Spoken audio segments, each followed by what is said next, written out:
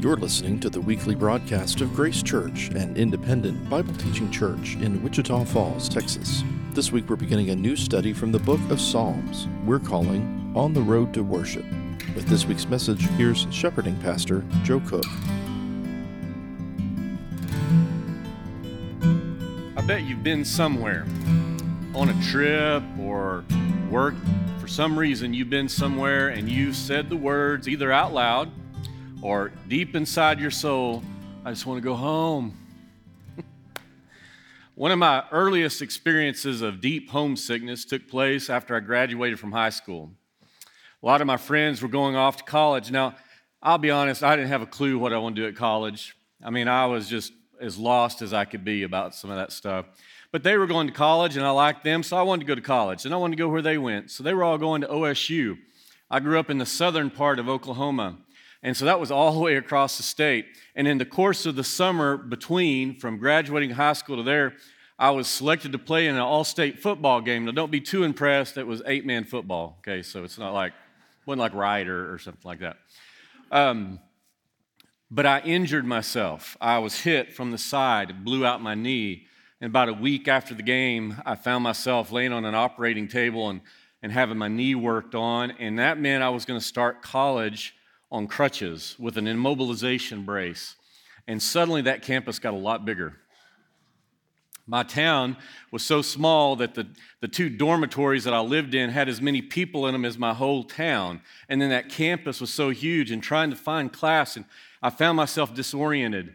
I found myself confused, and I just wanted to go home because at home I was safe. There were people there that had my back. The food was normal. My bed was familiar.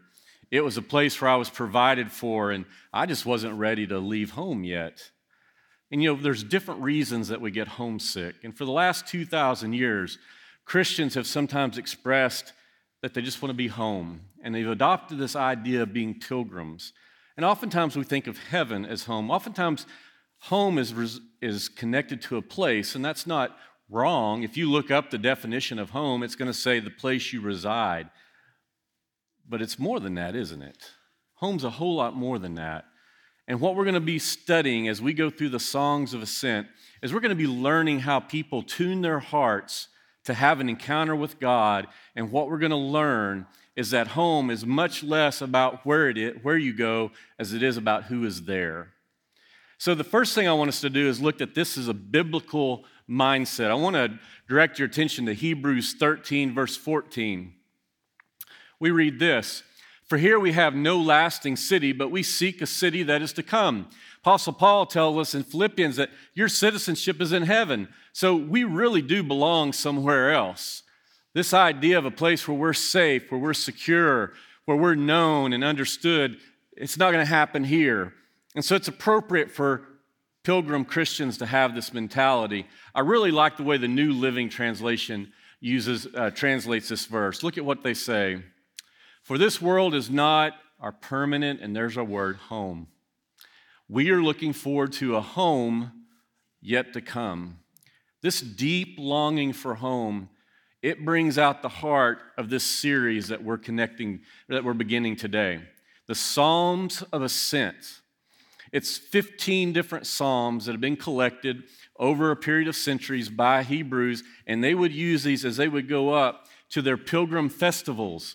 There was 3 times a year that every able-bodied Hebrew male had to make a trip to Jerusalem. Now, I want you to think about it. Depending on where you are in the nation of Israel, some people may only have to go a few miles, and some people may have to travel all the way across the country. So let's refresh our memory about what this is, and then we're going to talk about, as we go through the message today, how these psalms tune their heart for this encounter with God. And we're going to find out that wherever God is, that's home. So what I want you to do first is just look at where Jerusalem sits. It sits on a hill. Why do we call it a psalm of ascent? That word ascent means going up. Sometimes people call it the Psalms of going up, okay? Notice the topography. This was done by a painter in the around 1840. He went to the land of Israel and he walked around and took sketches, came back and made these lithographs. And what we learn about Israel is no matter where you are, at some point you're going to go down, and then you got to go back up. So Jerusalem, you always go up to Jerusalem. Here's a couple more. No matter which way you come at it, Jerusalem is surrounded by 3 cliffs. And I think there is a lesson in that. You know, anytime you approach God, you're going up. It's an ascent. And so 3 times a year, these people would have to up in their lives and make a pilgrimage to Jerusalem. Do you remember what the 3 feasts are? Passover, Pentecost, and Tabernacles. Passover takes place in April, about the time that we have Easter. Every Passover, they celebrate how God delivered them. There was a time in Israel's life where they were slaves, and God came down and He set them free with many mighty works, and He drew them out. He drew them out. He was their deliverer. And so at Passover, notice, they celebrate God's deliverance. So once a year, every year, they're going to go up to Jerusalem, up to where God is. And as they go, they're going to sing these psalms of ascent to prepare their heart for this celebration. God's our deliverer. And then the second one is Pentecost. Now, originally, it was a feast regarding their harvest time. It's about 50 days later after Passover, around our April, May time, okay? And what they would do, May, June is about the time that it takes place. And there they're celebrating that God's been faithful to, you know what? To their covenant. Their covenant at Sinai was, if you do this, I'll do this. And part of that was a bountiful harvest. And what we learn is they celebrate that God is faithful to their covenant. And now, in centuries since then, that's what they do is they read back through the law and they see what God had promised and they celebrate that. And then finally, the last feast is the Feast of Tabernacles, sometimes called the Feast of Booths. Even now in Israel, if you go over there during this time around September or October, you're going to see people sitting under these little makeshift booths with palm leaves over them, and they're remembering the journey from Egypt to the Promised Land, and God provided for them. So look at these 3 ideas: deliverance, covenant, and provision. Somebody's protecting me, someone's loving me, it's a secure love, and I have what I need. What's that sound like? Home. That's where you find those things, is home. And some of you are sitting here saying, Joe, I've never had a home like that. I know that's the case for a lot of people, but here's what I would tell you. You, more than anyone else, should understand the longing of the people of Israel as we go through this. Because even if you haven't experienced home, a home like that, there's something inside of us that says that's the kind of home I want. That's the kind of place that I want to be. So let's join the ancient people of Israel in these Psalms of Ascent and see where they lead us and how they tune our hearts. So if you would, open your Bibles to Psalm 120. The Psalms of Ascent start in 120 and go through 134. And this first one, as they begin this journey, what we're going to see is that there's a very special catalyst that takes place. Something that as they begin this journey, they're going to remind themselves of. Look at what we read here in Psalm 120, a song of ascent. By the way, that heading, that's part of Scripture. It's there for a reason. We need to read it and think about it. And we read this: in my distress, I called to Yahweh, and He answered me. Verse 2, deliver me, O Yahweh, from lying lips and from a deceitful tongue. The psalmist is crying out to God for something. He's distressed about something. He tells us what it is. You know what he's distressed about? Lying, deceitfulness. You know, that's something that we could probably relate to. He was in a culture of deceitfulness and lying, and I think we can connect, can't we? In 2004, a man by the name of Ralph Keyes wrote a book. The title of the book is The Post-Truth Era. That title says an awful lot. We're in a time and age where people play fast and loose with the truth. And in that book, he makes this comment: post-truthfulness exists in an ethical twilight zone. An ethical twilight zone. It's a pretty good description. I know not all of you, especially the younger folks, are familiar with the TV show The Twilight Zone. But the idea there is that the world's not as it appears. Upside, it's up is down is up, that kind of thing.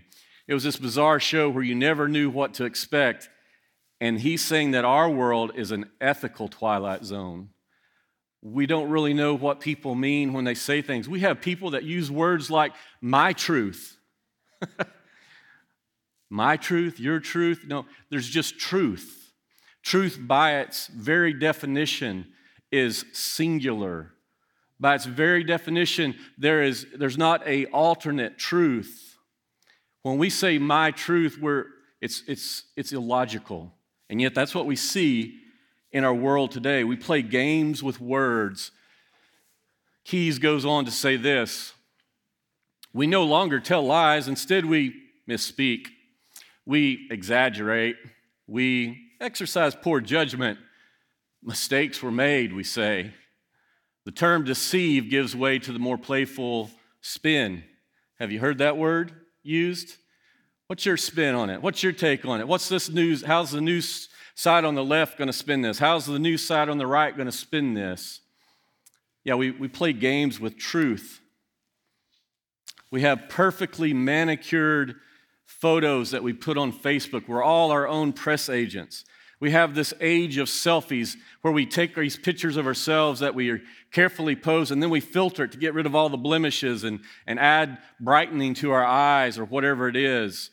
We're in a deceptive age. Resumes. I was trying to look up what percentage of resumes are lied on, and depending on which research study you found, it's anywhere from 50 to 75% of people lie when they apply for a job on their resume or during the process. It's a broad range, but the point was lying's rampant. It takes place all the time, and so much so that it seems to become the norm. And I don't know about you, but sometimes people that I expect to be truthful, I find out they've lied to me. Maybe it's a leader, maybe it's a preacher, maybe it's an ethical teacher that's supposed to be out there, and I think they're truthful, and then I find out that they've been scandalized. And I cry out, who can I trust? And he's right. And you know what? When I process that question, who can I trust? That's where I go back. I go back to being a little boy in a little church in southern Oklahoma, and someone told me the story about God so loved the world that he gave his only begotten Son, that whosoever believes in him should not perish, but have everlasting life. I wasn't smart enough at that age to go and dig into, okay, can I trust this book? I'm going to read all these books on apologetics and how I can trust the Scripture. And no, at 7 or 8 years old, when I heard that, something inside of me stirred. I've learned since then it was the Holy Spirit moving on me, but all of my inner being said that's true. And for the last 46 years, I've been unfaithful, I've been deceitful, but my God has never been. Jesus has never deceived me. He's never changed. He's never varied from what he said. I have someone I can trust. I hope you do too. If you're here this morning and you hear these words, and maybe for the first time you feel that stirring and you hear the pressure, you feel the pressure and the drawing and the wooing of the Holy Spirit, I would invite you to place your faith in him. It's simple. It's so simple a child can do it. I did it at 8. Now, I've read a lot of those books since then, but it's only strengthened my confidence in him. I have someone to trust. The psalmist is preparing their hearts, reminding them we have someone we can trust. Look at verse 1 again with me of Psalm 120. In my distress, I called to. Did you notice how I read that earlier? Yahweh. I said Yahweh. I didn't say the Lord. I bet your translation has capital L-O-R-D. Did you catch the introduction video? There was a man there singing. He's singing one of the Psalms. In fact, he's singing the Psalm that we're going to be teaching next week, Psalm 121. And in that Psalm, you heard the singer say the name Yahweh 3 times at different intervals. God gave these people his name. He gave them the name Yahweh. About 400 or 500 BC, the people of Israel started wondering, you know what? We need to be careful not to take the Lord's name in vain. So maybe not everybody should be saying the name of God. You know, he gave us his name, but we got to be careful. So maybe just the priest should say it. And then pretty soon, maybe only the chief priest should say it. And then pretty soon, like, you know what? Nobody should say it. And now, even in Israel today, you'll hear them refer to Hashem, the name. Now, I have no reason to question their sincerity and their desire to be reverent. But as Ron Allen said last year during our Seder dinner, it's kind of reverence on steroids. You know, it's misplaced reverence, I would say. If you were to come to my house and you walked in and you heard me go up to my wife, Lynette, and say, Mrs. Cook, I was wondering, would you join me for dinner tonight? Well, yes, Mr. Cook, I would love to join you for dinner tonight. You would think these people are weird. This is very strange. You see, when I met Lynette and I told her my name, there's nothing I love better than hearing her say my name. When I hear a friend call me and say, hey, Joe, I like it when people know my name. You see, when you give someone your name, it speaks of intimacy. And this name is special, Yahweh. It's the covenant name. It means I am who I am. I'm unchanging. You can depend upon me. And as those pilgrims were traveling towards Jerusalem, as they're traveling towards that place to meet with God, these Psalms would remind them we have a personal God. And when you have a personal crisis, guess what you need? You need a personal God. That name Yahweh, when I feel like the world is uncertain, I have someone who's certain. When the world is cruel, I have someone who loves me. If you go and you read Exodus 34, 6 and 7, it tells us Yahweh is compassionate, merciful, slow to anger, abounding in steadfast love. In a world that's cruel, I need Yahweh. He's given us his name, and I believe he wants us to use it. It's not just my idea. Share a quote with you from John Mark Comer's book, God Has a Name. I love this book, learned a lot from it. He writes this, I would argue that we need to get back to calling God by his name.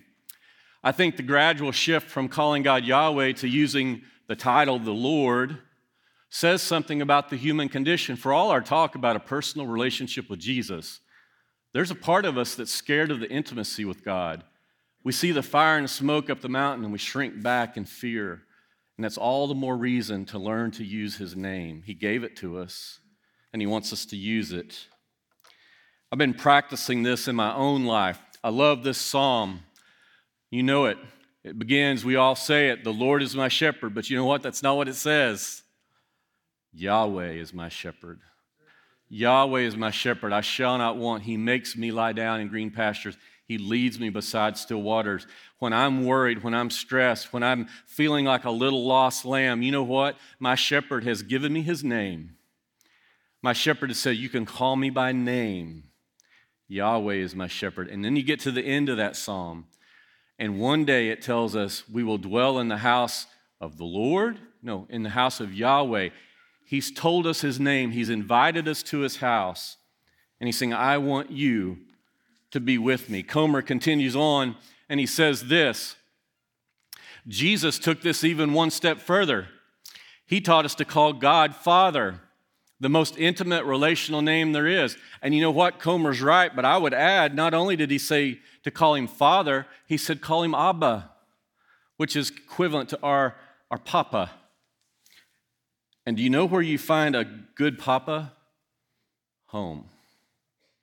What I want you to see in these Psalms and in these words and in the things we're meditating on, these Psalms, they were to be sung.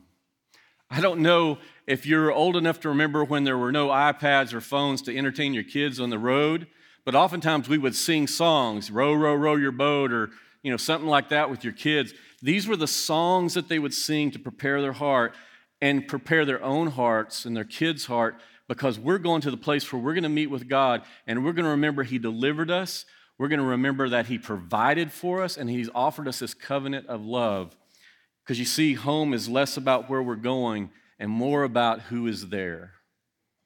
And they were traveling to meet the God of the universe.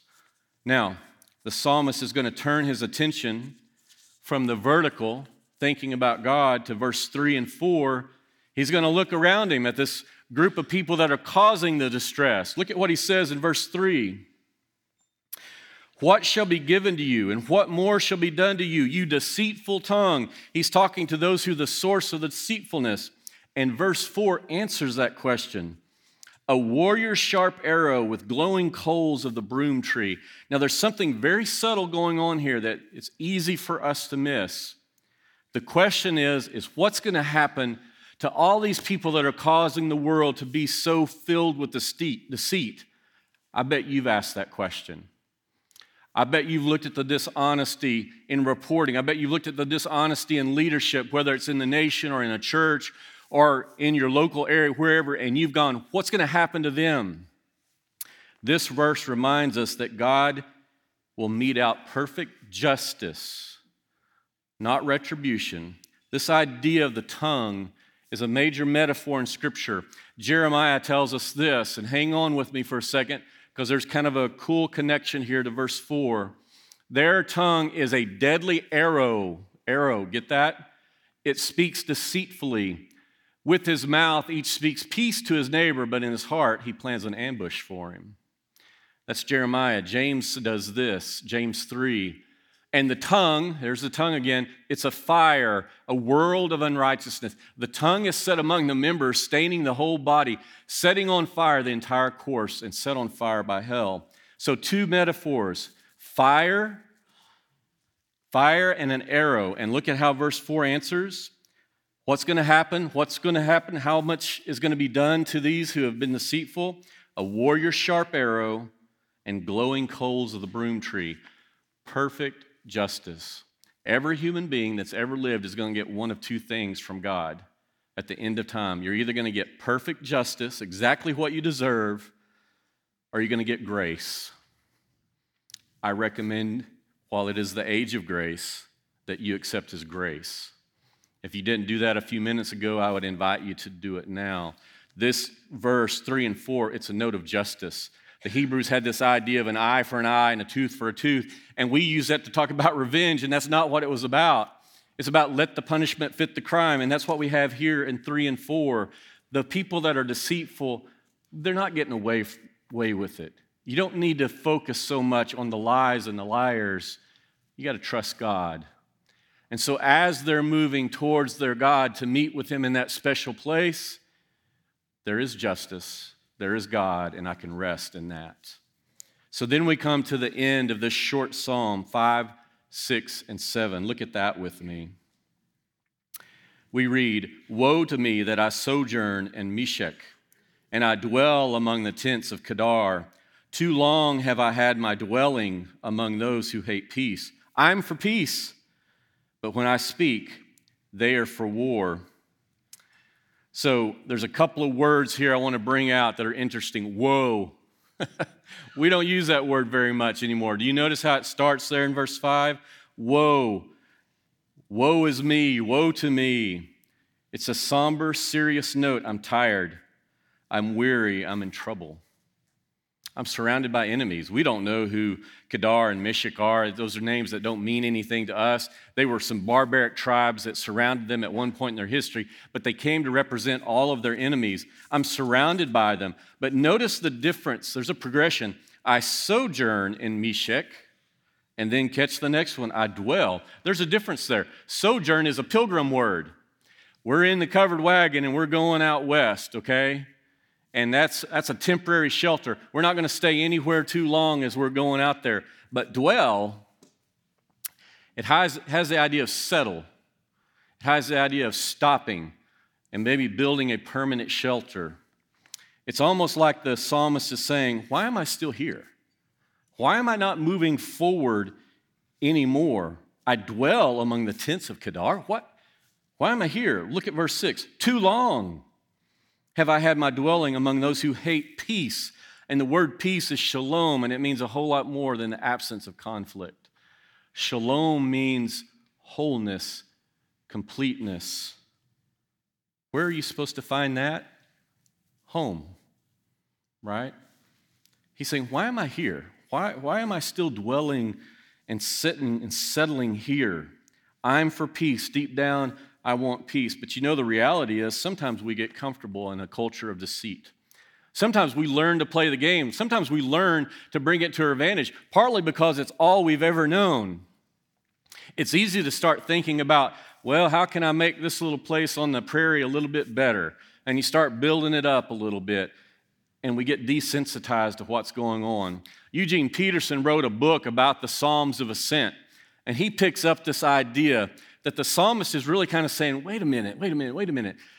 It's an awakening in this first psalm. This is not where I'm supposed to be staying. This is not where I'm supposed to be settling.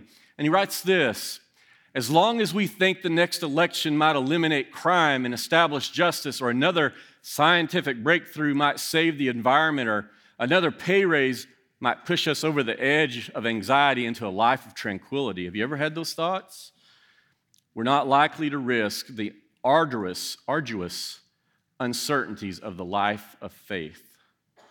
You know what he's saying? When things get bad enough here, then we might risk this life of faith. And I love the next line. A person has to get fed up with the ways of the world before she acquires an appetite for the world of grace. Sometimes we have to get fed up.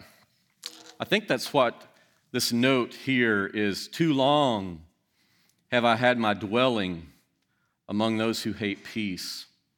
Perhaps they had grown comfortable, and now they realize I shouldn't grow comfortable. James picks this up. You don't need to turn there. I'm going to read to you what James said. Pretty pointed language from James. He writes this: you adulterous people. Now think about this. Adulterous people are those who have cheated on their covenant, right? Do you not know that friendship with the world is enmity with God? Therefore, whoever wishes to be a friend with the world makes himself an enemy with God. Have we gotten friendly with this world of deceptiveness? Have we left that covenant? Because remember where home is? Covenantal love. Covenantal love, peace, protection. That's what these songs are designed to draw us to. Where are you placing your hope? Is it in this world of deceptiveness? So this first song, what has it done? It's worked in us. It's worked in our heart to draw us to this idea of where home is. It's not about a place, it's about a person. Do you know we're about 30 days out from Resurrection Sunday, from Easter? And we have chosen these Psalms of Ascent to help you prepare your heart. I'm going to invite you to do something with us. There's 30 days. There's 15 Psalms of Ascent. You could read through them twice, just reading one a day. One of them's only 4 verses, okay? And when you read through it, I'm going to invite you to use the name of Yahweh.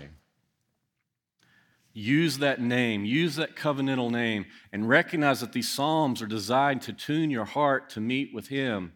And I hope that as you hear this, that you're not hearing an escapism mentality, because that's not what I'm talking about. I'm not talking about pie in the sky, by and by. One of these days, if we suffer long enough, then we're going to get to go to heaven. No, I'm talking about and catch this, a pilgrim paradigm.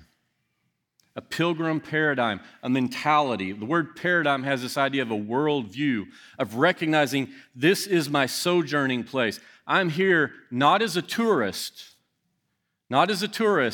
I'm here as a pilgrim with purpose.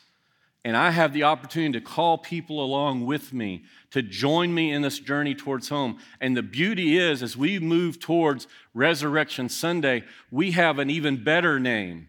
We have the name above all names, the name above every name, the name of Jesus Christ and His death, burial, and resurrection. Guess what they provide for us? Deliverance, covenant, and provision. The ultimate deliverance, the ultimate covenant, the new covenant, the covenant of the heart, and the ultimate provision, Himself to indwell you. That's what we're moving towards, that relationship. That relationship is home. So I invite you to make this journey with us. We're going to do something sort of unique today. I'm going to call the worship team up now, which is good because I'm about to lose my voice, right? As they come up, I'm going to show you one more slide, okay? I really want us to start thinking about that these psalms were to be sung. The purpose of music is to tune our hearts and minds together so that we can have this meeting with Yahweh. You've been listening to the weekly broadcast of Grace Church, an independent Bible teaching church in Wichita Falls, Texas. You can join us for worship Sunday mornings at our campus on Stone Lake Drive in Wichita Falls. Stream services live online at gracechurch.com or subscribe to our podcast, published on Apple, Google, and Spotify. From all of us at Grace Church, thanks for listening. We'll see you next time.